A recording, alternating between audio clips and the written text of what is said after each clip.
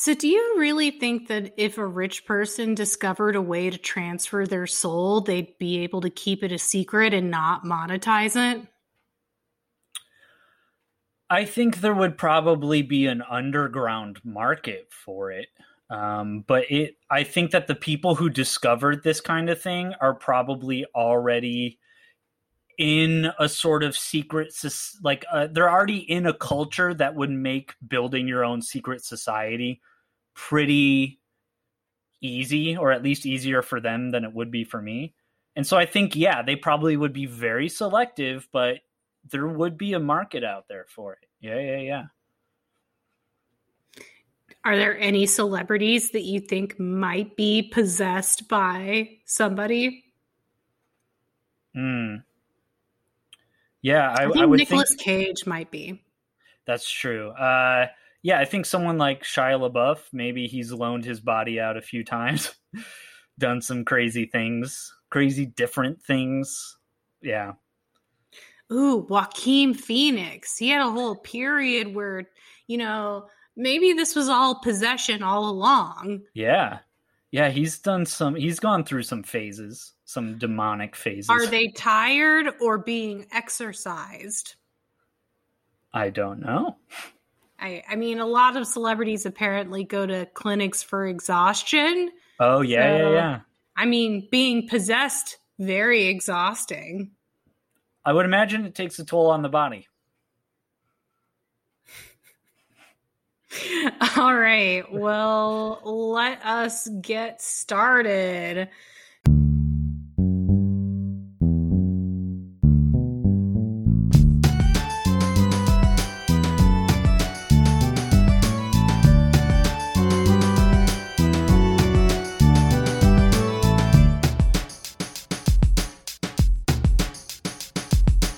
This is Necromancer. I'm Shira, and I'm a fan of rom-coms. I'm Brett, and I'm a fan of horror movies. If this is your first time stumbling in on Necromancer, then you should know that what we like to do here is Brett picks a horror movie, I pick a rom-com, and then we remix those movies and turn the horror into a rom-com and the rom-com into a horror. Last week we did Fallen for our continuing theme of possession, and we turned it into some very cute and cuddly rom-coms with some kissing and some angels. Some angel and angst. Some heaven. It was a lot of fun. And now we're moving on to the romantic comedy All of Me, which we're going to turn into a stabby horror. I had a lot harder of a time doing that. I really phoned it in. And you didn't. This one came easy. Oh, you had an Amadeus for this one? Yeah. Nice. Oh yeah. Yeah, the horror was easy for you for this rom-com. But yeah, we're continuing our theme of possession, this time on the romantic and the comedy side. It's another Carl Reiner movie. This time one of his older movies. I've glanced at the cover of All of Me multiple times and thought I should check that out because I like Lily Tomlin. Yeah. I like Steve Martin. I Yep. love Carl Reiner. Yeah. Seems like the thing to do. And among the possession movies, this one just seemed like the one that might be the most fun. Yeah, I do think that once the premise gets rolling, there's kind of like a definitive gunshot in this movie where they're like, ready, go.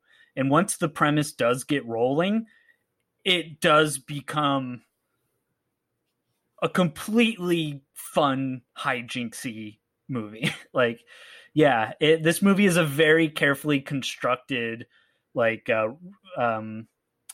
what do you call this stuff? Like the mousetrap stuff where one thing hits into another thing and then Yeah. A Rube Goldberg machine. Yes, it's just like that. It's just everything starts piling on top. It's just every ball has momentum and every plate is spinning, and it becomes a really fun ride.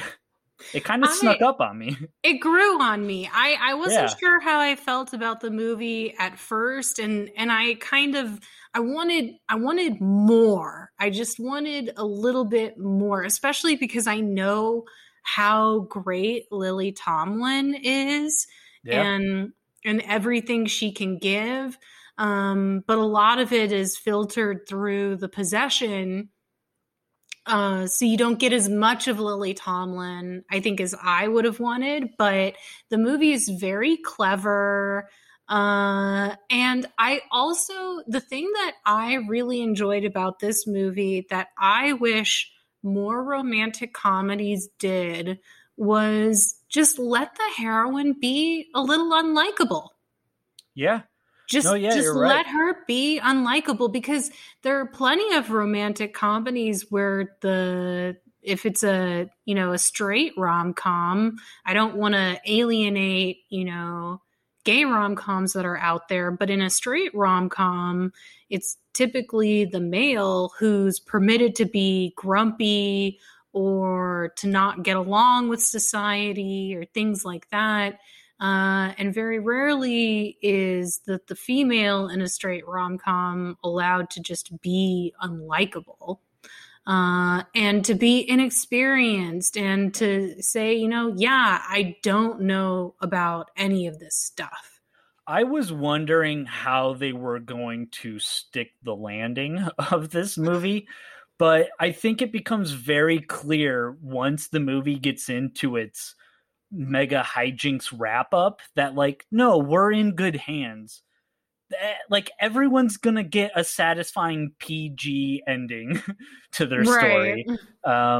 Yeah, I agree. This movie did grow on me. The more Lily Tomlin and Steve Martin got to interact, the more I liked their hijinks together.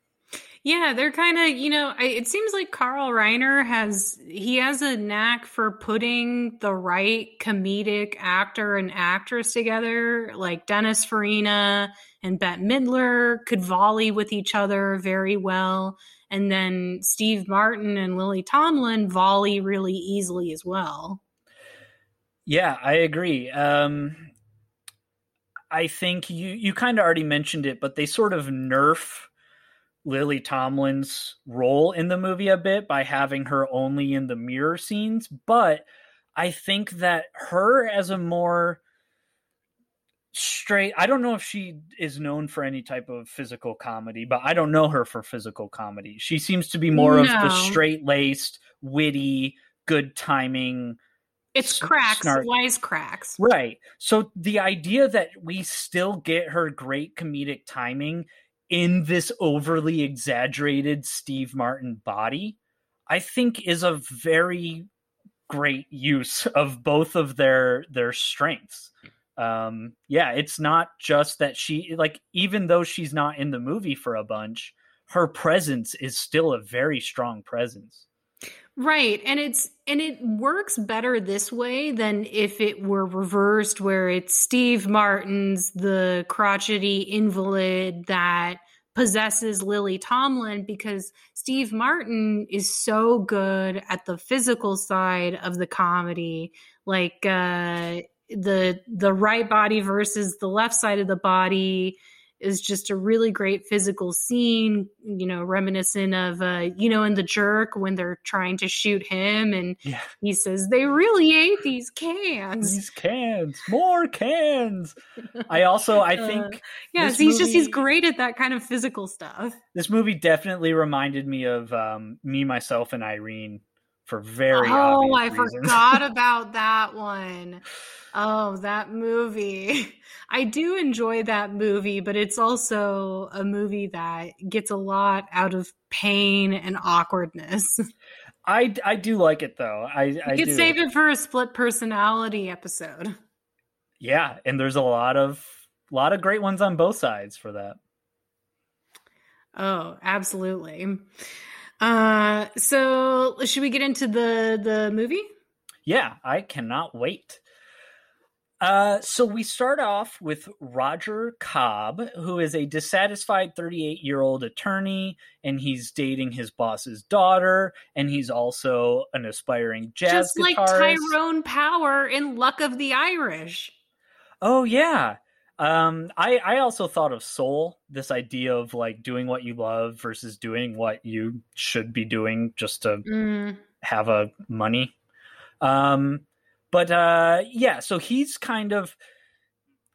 pushing himself to be partner. He's now willing to give up his silly jazz career and go all in on being a lawyer. And so he demands that he be partner.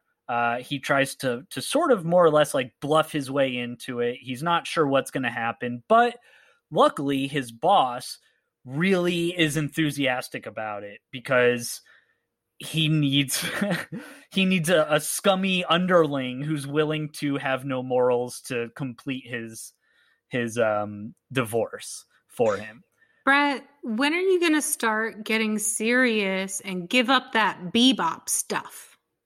Yeah, I did like that bebop stuff. It reminded me of C-Lab 2021 when Captain Murphy gets stuck under the bebop cola machine, kind of like 127 hours, but it's a vending machine. That episode scared me. It gets creepy. It does, and it gets very sad. But yeah, so he's sort of thrust into this like will and last testament negotiation of this difficult, eccentric millionaire nest named Edwina Cutwater. And she's basically been bedridden since childhood. She's basically been a bubble kid where she's not been allowed out of her house. No one has really been allowed in her house, or no one wants to be in the house with her. She's like that little boy from The Secret Garden if he never went outside. Yeah. And so Edwina and Roger kind of butt heads as Edwina reveals to Roger what her grand plan is. And her grand plan is to take this mystic shaman named Praka, who has mastered the secret of transferring human souls, and they're going to take her soul and put it into Terry Hoskins' body. And you might be thinking, well, what's going to happen to Terry Hoskins? Well, she's going to transcend our world, sort of achieve nirvana in a very loopholey way, and basically move on to the other world. But it's not like a heaven and hell other world. It's like a hippie energy. She becomes one with the universe. She seems like she's down with it. Right. Hint, hint. So Roger finds this whole thing completely ridiculous. Oh, I did like her whole feel my heart thing, and she put his hand on her boob. And I like how he says thank you afterwards. He's like very polite about it. He's like, oh, thank you. And so, yeah, he calls this whole procedure bananas, which makes Edwina super offended. So Edwina goes to his boss and demands that Roger be fired. And Roger, of course, wants her or the boss wants her money. So the boss is going to do whatever she wants. They go out into the private office away from her. And then he goes, actually, she's freaking nuts. You're not going to get fired. You're the perfect guy to take on my divorce because you have, you're hungry. You're a go-getter. Like, what does he say? He's like, I know your father raped the land and did this and that. And my father would have wanted to do the same, but because he was a barber, he didn't get the chance. Yeah, he never had the opportunity. Steve Martin is very funny in this movie. He's got a very good, he's a very good character who plays low status, but as a sarcastic sort of almost like I'm better than you, schlub, but he knows he's not better than you. He's Duke Silver. He's Yeah. moonlighting as a jazz guitarist, and the truth is that he doesn't need to be a white collar guy. He could just be noodling it on his jazz guitar. Yeah, and so this is where the movie enters full hijinks. Here is the gunshot to start off the premise of the movie. Edwina dies in the law office, so her soul is transferred into the bowl. And now Terry has to put her hands on the bowl to complete the full transference. At least this movie has a logic to the possession. Yes, unlike Fallen, which makes no sense. This movie has a much better rule set. And so, because of hijinks, the bowl falls out the window, hits Steve Martin on the head, and then it turns out that Edwina is in his right half and Roger is in his left half. So now we have two competing personas that are sort of having to work together body-wise, but also competing mentally. And it just, I don't know how else to describe it other than it is pure comedy. Right. Especially when he wants to leave the law office. She wants to go back to talk to Praka. And then you have him on the street. Left side of the body is him. Right side of the body is as Edwina. And him, Steve Martin, switching the voices. He does a great job. And the commitment to Edwina's walk is it's admirable. It's a pro. It's mastercraft. The way Steve Martin just walks in this movie never conveys forgets so much. Every scene he is on top of it. I think that's what Carl Reiner probably helped bring to this kind of movie, is just allowing Steve Martin to get into the mindset of this possessed person for every single take. It is, and he doesn't oversell it. Like this isn't a Jim Carrey movie. He's not throwing himself across the room. He's doing just enough. He's got these set pieces where like Lily Tomlin has to be the manly man lawyer and BS her way through the stuff. Like he's got these performances where he's allowed to dial up the notches. But yeah, like they do a great job in this movie of adjusting the notches to fit the energy level of the scene, but then always remaining in character. It's just, I mean, this is a comedy. This is a comedian's comedy. And the mirror device really works. Like the very first thing they have to do are the things that you would ask about if you were given this premise. So, okay, so they're possessed. They control one side of the body and then the spirit controls the other. Okay, well, what about peeing? And then that's the first thing that they have to do is go pee. And he has to look at her in the mirror while he's doing it. I liked her line delivery of, "How dare you say penis to a dead person?" Yeah. And yeah, I thought tap.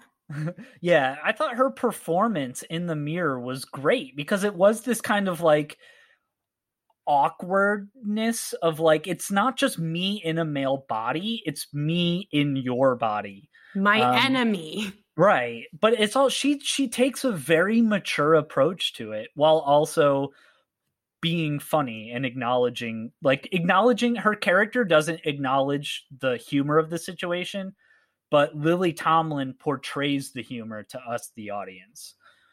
And so, yeah, it's really fun. Yeah. So if there's any specific hijinks that you want to call out, well, it's just it's really just clever lines that I identified. So of course we have him go back and he's possessed and everything's awkward, and then you get this scene between him and his girlfriend where she says, "Oh, you're representing the other side in my mother's divorce," and he's like, "You mean your dad?" And then when she thinks that he's cheating or something, she has this line where she says, it's either me or your balls. Yeah. You can't have both. That and was then, funny. of course, the next thing he says, I'm very attached to them. Yeah, but he gives a great beat, like in screenplays when you write beat, like he just gives a great beat where he has to think about it, and then he's I'm just attached to my balls. It's great.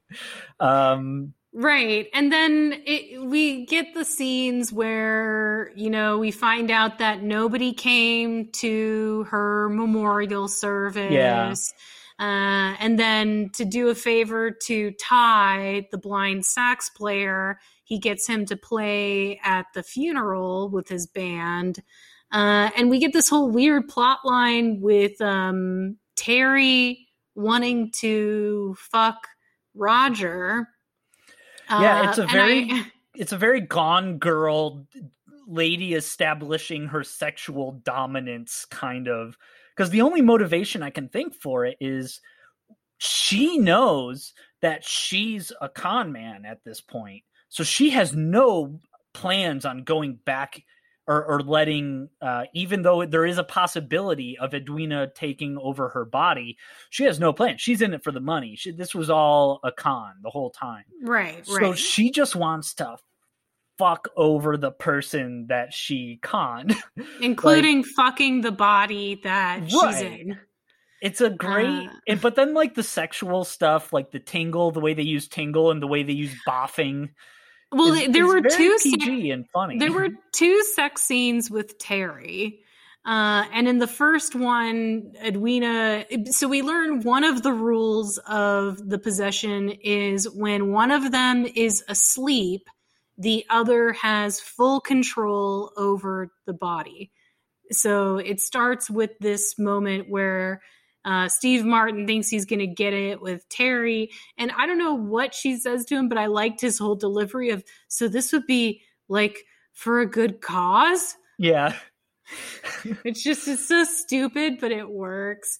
It does work. It does. It really does. And then you get the scene later where they're in the courtroom and Roger is so tired, he falls asleep. And so Edwina has to interrogate Roger's boss on the stand. And I like that we get a lot of little shorthand about Roger's boss and his addiction to having sex with widows. Yeah. And it's so gross when he's like, I'm providing a service to the community. Yeah, he is a very likable scumbag, though. Yeah, he is. He's a pretty harmless scumbag. Yeah, he spends just enough screen time to be harmless. You're right. And then the second sex scene with Terry, where we get the tingles. I like that. The first thing Edwina asks is, will she still respect us in the morning? And he says she doesn't respect us now. Right. It's very funny, and I just, again, like you said, I liked it the more the movie went on. But then so we, as Terry's trying to boff with Roger, we also get this sort of subplot of her trying to get rid of Praka, of her trying to get him to the airport so that the transference can't take place. However, Praka shows back up. And so then now Terry reveals that she's a villain, that she's a con artist. They try to force Terry to touch the bowl, but then it's flung into a bottle of water. And then we get this very Zen Buddhist idea that Edwina's consciousness could be transferred into water. Roger tries to give it to the blind sax. Is it sax he plays? He gives it to the blind jazz player. Yeah. And so it's and I like how they use that as a guise to sneak in. Very, very cool. I always love a good sneak in moment where you have to pretend to belong. But so you're missing so we get this great sort of, I guess, mousetrap Rube Goldberg effect where it's, all right, we're at the party. Terry has all of Edwina's money and she's celebrating her villainous victory. Yes. We're going to get the soul back into Terry, but oops, it falls in the bucket of water. So then Steve Martin tries to throw people off the scent. He pours the water into a pitcher, gives the pitcher to Ty. Right. And then we see, oh no, Terry's got the pitcher. She dumps it in the flower bed. What are we to do? And because of the mirror device, we get a lot of great cinematic shorthand with Steve Martin missing Edwina, missing Lily Tomlin every time he sees his reflection. So every time he looks at himself, he's really thinking about her. And it's so earned, and it's a great, I hate when people get all like philosophical about show, don't tell. But this is a perfect example of showing instead of telling. And then the twist, we learned that, oops, Ty thought that the water was gin. So now Edwina is in Ty's body. I thought that whole sequence was played out perfectly. There's a lot of, like I said earlier, there's a lot of spinning plates, and Carl Reiner brings this very professional balance of when do we need to cut to each plate? When does the storyline matter? What the converging storylines, like you said, of having the mirror device, having Tyrone, the actor who plays him, Jason Bernard, having him then take on Edwina's personalities. Oh, and he was great. And he so much accepts it. It's funny when he gives the dog over to Tyrone, and when he gives the dog, and he's like, "Hey, I have this lady inside of me who's possessed." And he's like, "Oh, why didn't you say so?" You know? Yeah, he believes him right away, and he just takes the dog, no fuss. And so then we get all of this crazy stuff, and then of course it's very Mission Impossible. Where like every team member has something to do.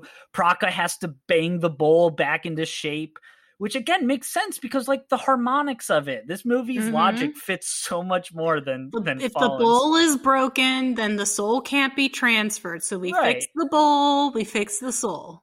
I like that. And so they do manage to kind of get everyone in a huddle and go over this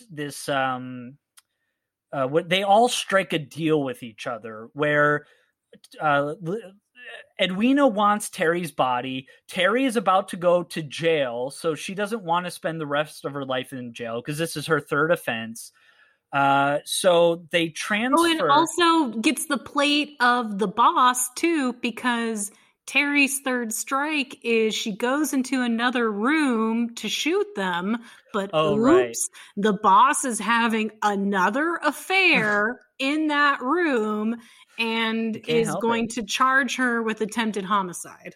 Right. So she's put in this situation where it's jail or transcendence. And so she is allowed to put her body into the body of a horse.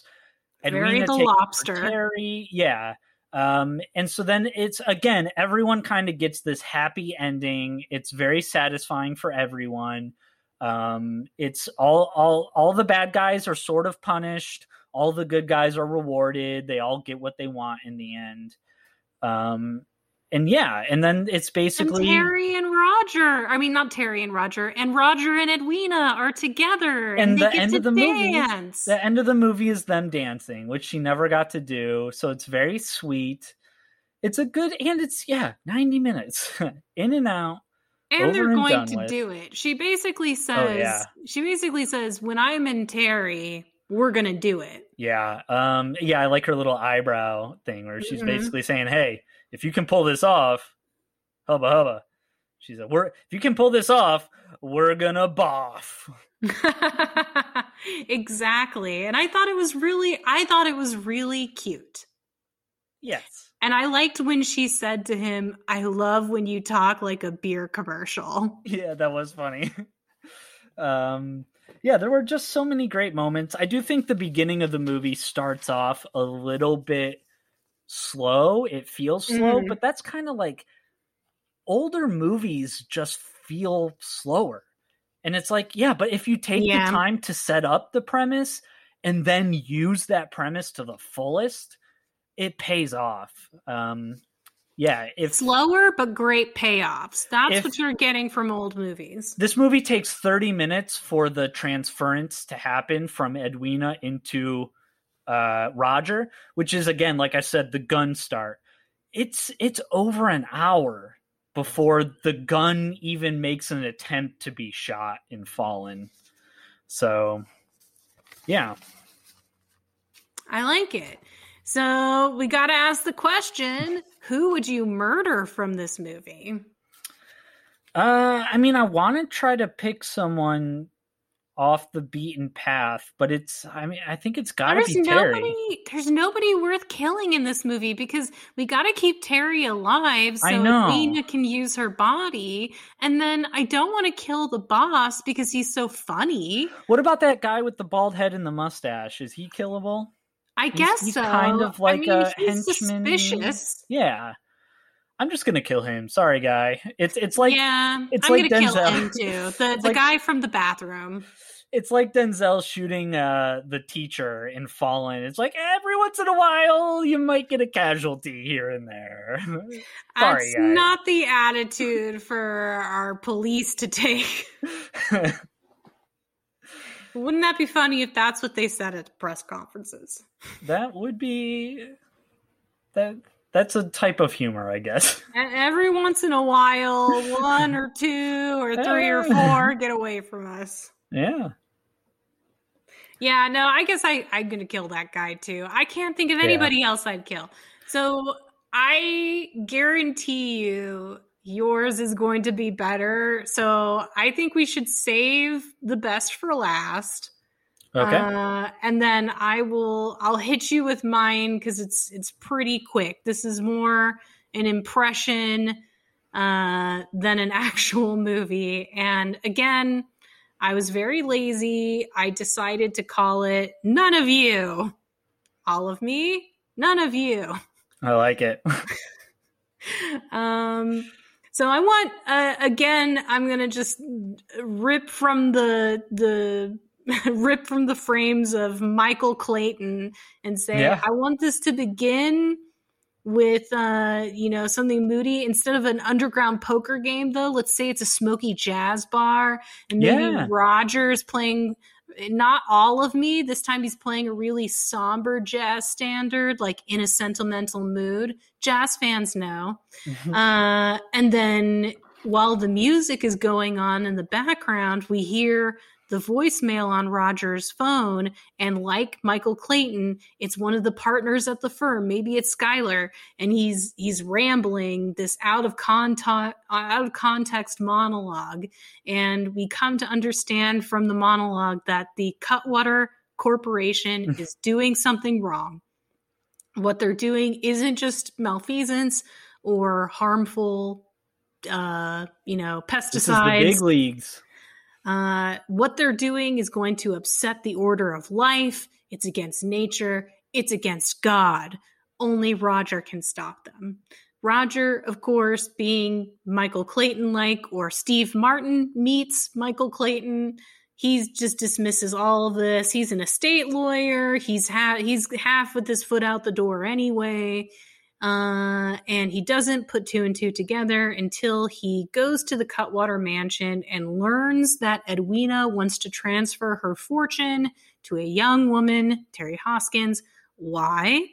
Well, the Cutwater Corporation has discovered how to transfer souls into willing hosts, and Edwina will be the pioneer to try it. And then she plans to extend that ability to other wealthy investors to prevent death at the right price. So, of course, Roger's horrified. He has to stop this, but he plays it cool during the actual proceedings, and he updates the will, and then he leaves her to go find Skylar. Except Skylar's dead. So it's already starting. The cover-up is already starting. And then Roger discovers that Skylar's soul has been transferred to a dog. And so he takes in the dog, hoping to learn clues. I thought it would be fun. I know it's not a horror movie thing to give somebody an animal sidekick with a human soul, but I just thought it would be cute. Yeah. And I'm like, it's my movie. I'm writing it in. So yeah, we got Roger and dog. And they're trying to figure... Can the dog talk or no? He can't talk, but he can provide clues in other ways. Right. Like maybe he like uses his snout to flip open a page or something, you know. Blue's Clues. Yeah, he does cute dog things. And then the middle act happens.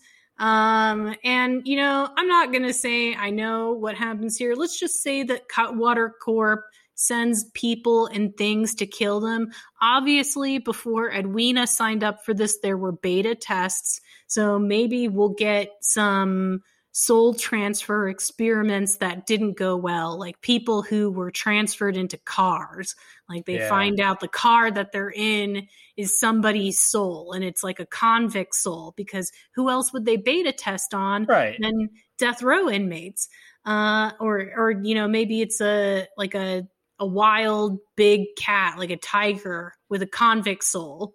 So they're just, you know, they're dealing with all, you know, attacks on all sides. And then finally, Roger decides to kidnap Terry to prevent Edwina from transferring her soul into her chosen victim. But then Terry double crosses Roger and leads him directly to Edwina. Roger learns that Terry agreed to do it in exchange for having Roger take her place as Edwina's vessel. Roger dies. Edwina becomes Roger. She goes back to Roger's place, skims through his records, finds one she likes. It's whatever Lola wants. It starts to play, and then she looks in the mirror, sees herself, and, you know, does a little Lily Tomlin victory smile. But yeah, that's it. None of you. All right. So it's a sad ending. I guess it's a sad ending. Wins, yeah, the villain won. I didn't really know how to end it after he kidnapped Terry. Right. So I thought, why not give it the bummer ending? Yeah, I can see that. I don't have a name for mine. Sometimes if I do a good name, or if I feel like I'm writing a good movie, I would just spend way too much time on a name. I think titles are very important. But yeah, mine's going to be kind of like a more gritty, slow burn type movie. Okay, I like gritty, slow burn. It's going to be very dark, very I guess kind of like visually. Both. It's going to be kind of like Zodiac, I guess, or not Zodiac. Seven. I do love the Zodiac movie. Yeah, Zodiac is a great movie. It has a great soundtrack too.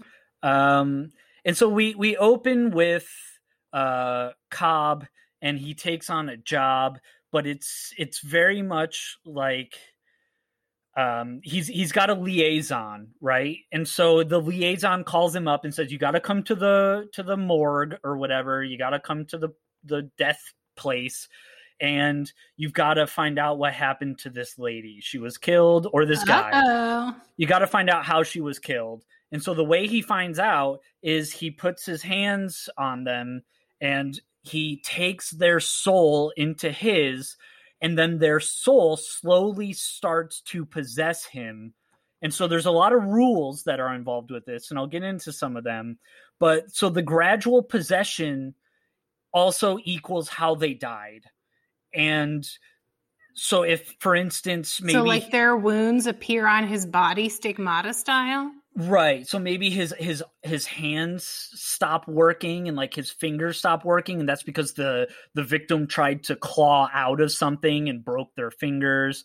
Or maybe there's cuts on their arm. Oh, like if the victim were strangled, he feels like he's being strangled? Yeah, so he's having trouble breathing, or maybe sometimes he like coughs up water and it's like, oh, the victim was drowned or near a drowning or whatever. So there's different ways where he not only gets these clues, but he is drawn closer to the killer, and the killer is always a demon, and he's got to do this balancing act where he I'll get into it later, but he basically has to find the person, but he's not responsible for actually fighting the person. So then again, I actually have a Michael Clayton type scene too. Oh, nice. I have a Dennis O'Hare type scene where Michael Clayton, our Cobb guy, is called out on an important mission for it's just lawyers. Yeah, it's for a super rich client, and the client's like, you have to find out who killed my daughter or something. But this is where Cobb starts to go through all the rules, right? He's like, no, it has to be within 72 hours of the killing. And they're like, he's like, that's why they say the first 72 hours are the most important. And, he can be like, people think it's because of this, but it's really because of the soul. And he's like, and I need to have a hangman around. So it turns out when you possess the body of someone else, or when you have someone else possess the body of you, in order to kill the possession, you need to have like a special hanging. Like he basically needs to be strangled with a special rope, right? Because it's the rope of St. Peter or whatever. That's kinky. Yeah. So then the Cobb guy is called into a super shady type organization, and the liaison is there, and he's like, hey, sorry, I had to trick you. And the organization is like, we're with the Vatican. But it's like, yeah, the Vatican, wink, wink, sure. And so they have to have Cobb find this very specific demon. And so Azazel-ish. And so once he captures once he finds the demon, the hangman comes in and captures Cobb. And so the demon or the possessed person is taken out of Cobb. And so then Cobb witnesses this other special ops person come in and fight the demon, and they secure the demon instead of killing him. Because if they kill him, he can just floaty transfer his way or be revived through chance or whatever. So then we have this little bit of dialogue where they're like, what happens to the soul of the person that you took out of me? And they're like, well, the soul basically goes into the demon's soul. The demon owns ownership of the soul. So if we kill the demon goes to hell. All the innocent people the demon killed will go to hell. So instead they put the killer, they put the killer into this special prison type area where he can't be revived. And of course it's got all these spells and symbols and enchantments. He's got the Sleeping Beauty treatment. Or he's just in a cell like Magneto that negates his powers. Yeah. That way we can have some Hannibal type back and forthing. They can play chess. Right. And so then we get this scene where the organization keeps using Cobb for more and more dangerous situations. Oh, and it's got to take a toll on him. It's taking a toll. So we've got these scenes in between where he's talking to his liaison and they make references to his past, and maybe he had something bad happen in his past, right? But like they're in one specific place. It's all going down like it did before, right. Isn't it, Cobb? So they have one place where they're in a sauna. And that's Eastern Promises. Yeah, that's like his in a video game when you have these certain save spots, like that's his save hub. He also gets into fights with the hangman where he's like their trust gets tested. And he also gets called into the bureaucracy element of the organization where he's like, hey, listen, I want to escape or whatever. So he actually does escape. This is halfway into the movie now. We're going to cram pack this super fast style. He quits X years number of laters or whatever. There's taunting. The killer is now back. He somehow escaped from the prison. No. So the organization needs Cobb to resume his willing possession type duties. He's got to go back. They keep pulling him back in. But now this is where Cobb starts to kind of break some of the rules that he's set up for himself. Like it's like The Conjuring, remember, where it's like you can't be possessed because you've already had 9 possessions, and on the 10th one it's extra dangerous. And so the we just get into this big old fight scene where like all of a sudden the organization betrays the guy Cobb, and the liaison gets killed by the Axeman, who's like the guy who the Axeman is the special ops person who captures the demonic villains. So then Cobb has to do something which he swore he would never do or never do again, which is he lets the captured soul inside him take over completely. So it's kind of like a Hulk transformation. Whoa. It's like, he all of a sudden gets demonic horns and blue fire and his eyes are glowing. And so then now the victim of the demon is in full possession of Cobb. So they fight each other, and the Hangman has to not kill Demon Cobb, but has to kind of keep him under control, because the only way to save Cobb is to save him using the special demon lasso of St. Peter's or whatever. But then the killed victim in demon form rips into the heart of the demon and eats it. And just Kano wins. And just then a magic light shines down and the Archangel Michael shows up. Oh, you had a heavenly emissary come into your remix too? Yep. And the Archangel Michael says, hey, because you ate the soul of the person who killed you, and because of whatever, you achieved the God's blessing and you're no longer corrupted by Satan, so we're going to allow you and all the other victims into heaven. And also, little bonus, who knew eating the demon's heart that killed you could have such a reward? Who knew? Maybe we'll set it up with a riddle earlier, or maybe it's just a metal thing where they do it out of instinct, and then it's like, oh, by the way, because you ate the heart. But as a little bonus, guess who accompanies the Archangel Michael as he delivers the good news? Jesus? In the background, we can have Archangel Triton, as played by John Michael Thor of Rock and Roll Nightmare. Oh, that's right. I forgot that he was an angel. He was an archangel who fought demons. So we get a little cameo. And then Cobb is finally allowed to retire. He goes and he finally gets his moment of peace where he no longer has to do possessions. He no longer has an organization out for him. He just plays jazz guitar.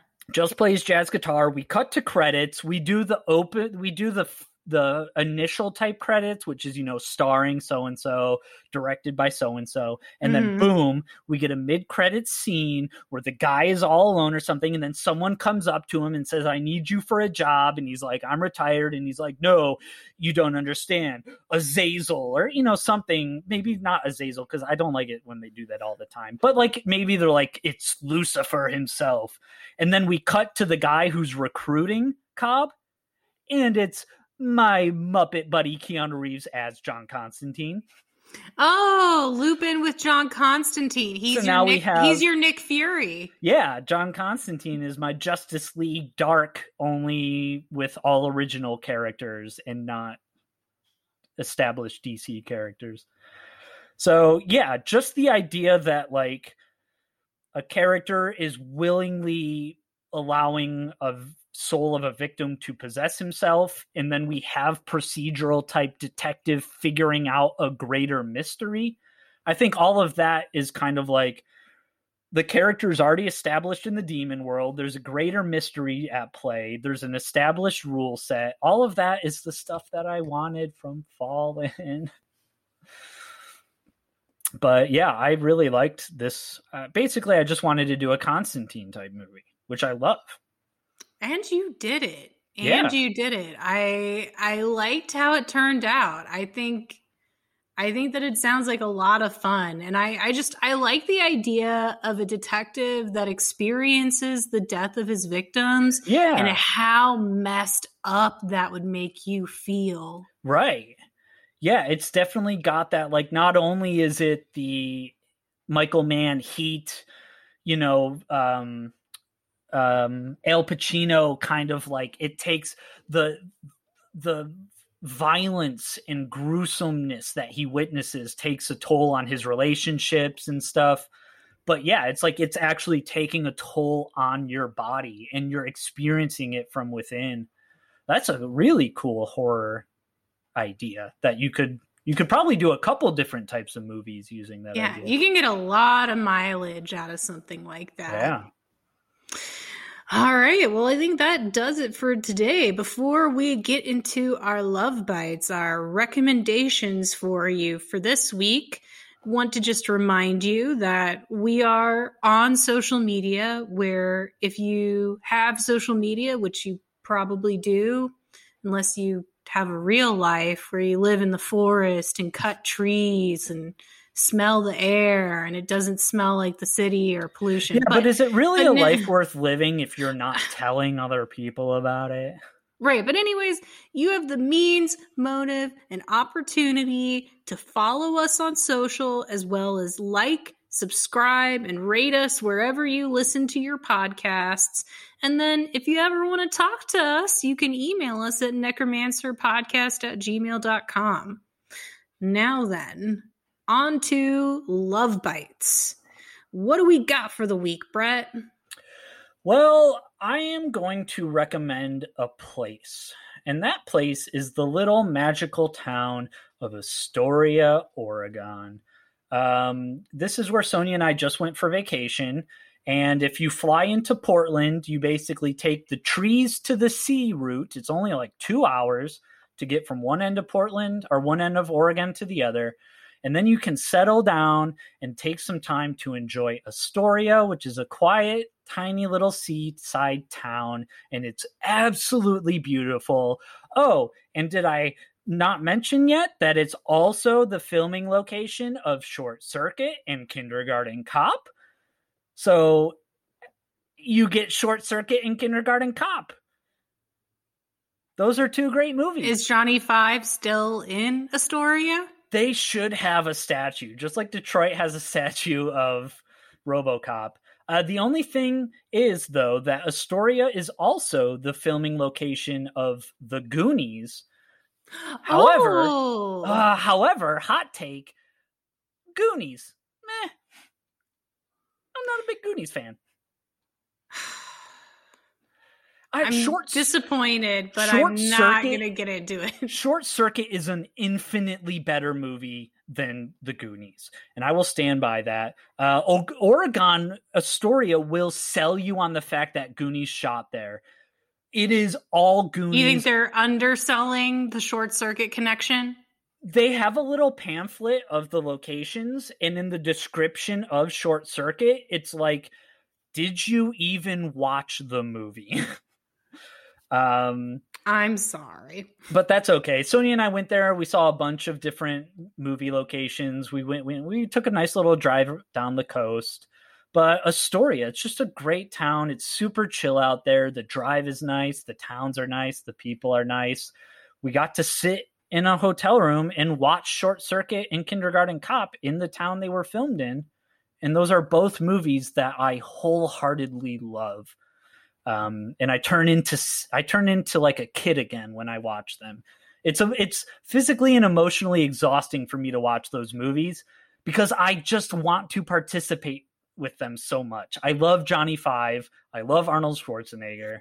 I love those movies. So Astoria, Oregon, whether or not you like those movies or you like The Goonies, I won't judge you. Astoria, great place.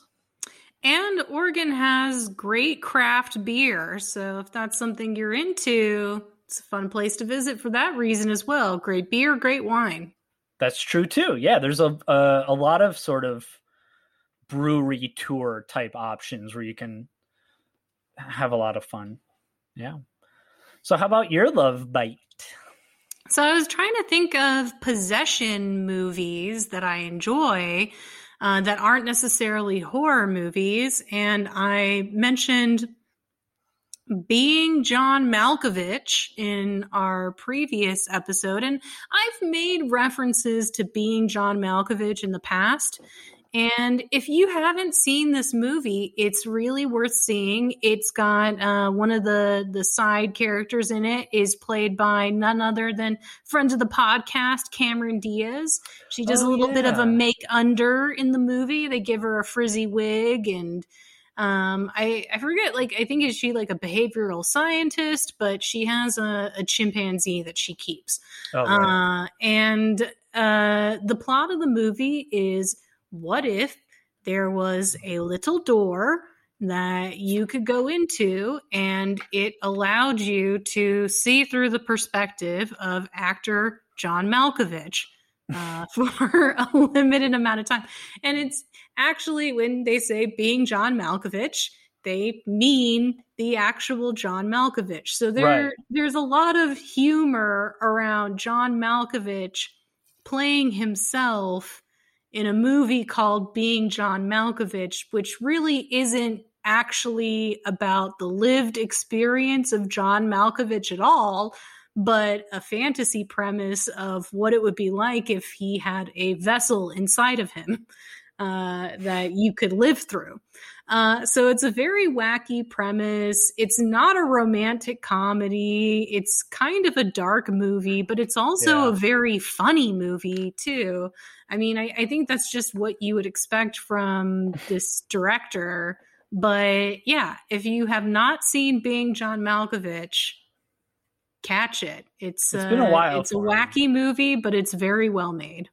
Yeah, it's been a while, so I do have to go back and rewatch it. Because, yeah. Malkovich?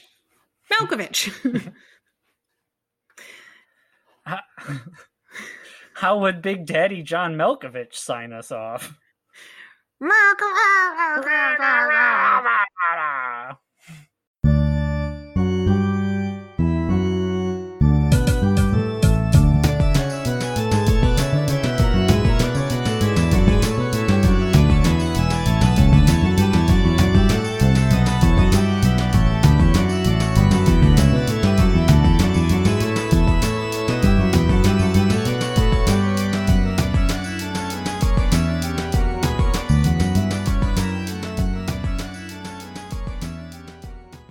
Necromancer is produced by Brett Dorman and Shira Moore. The theme song is Symphonia 3 by Kevin MacLeod on the album Oddities.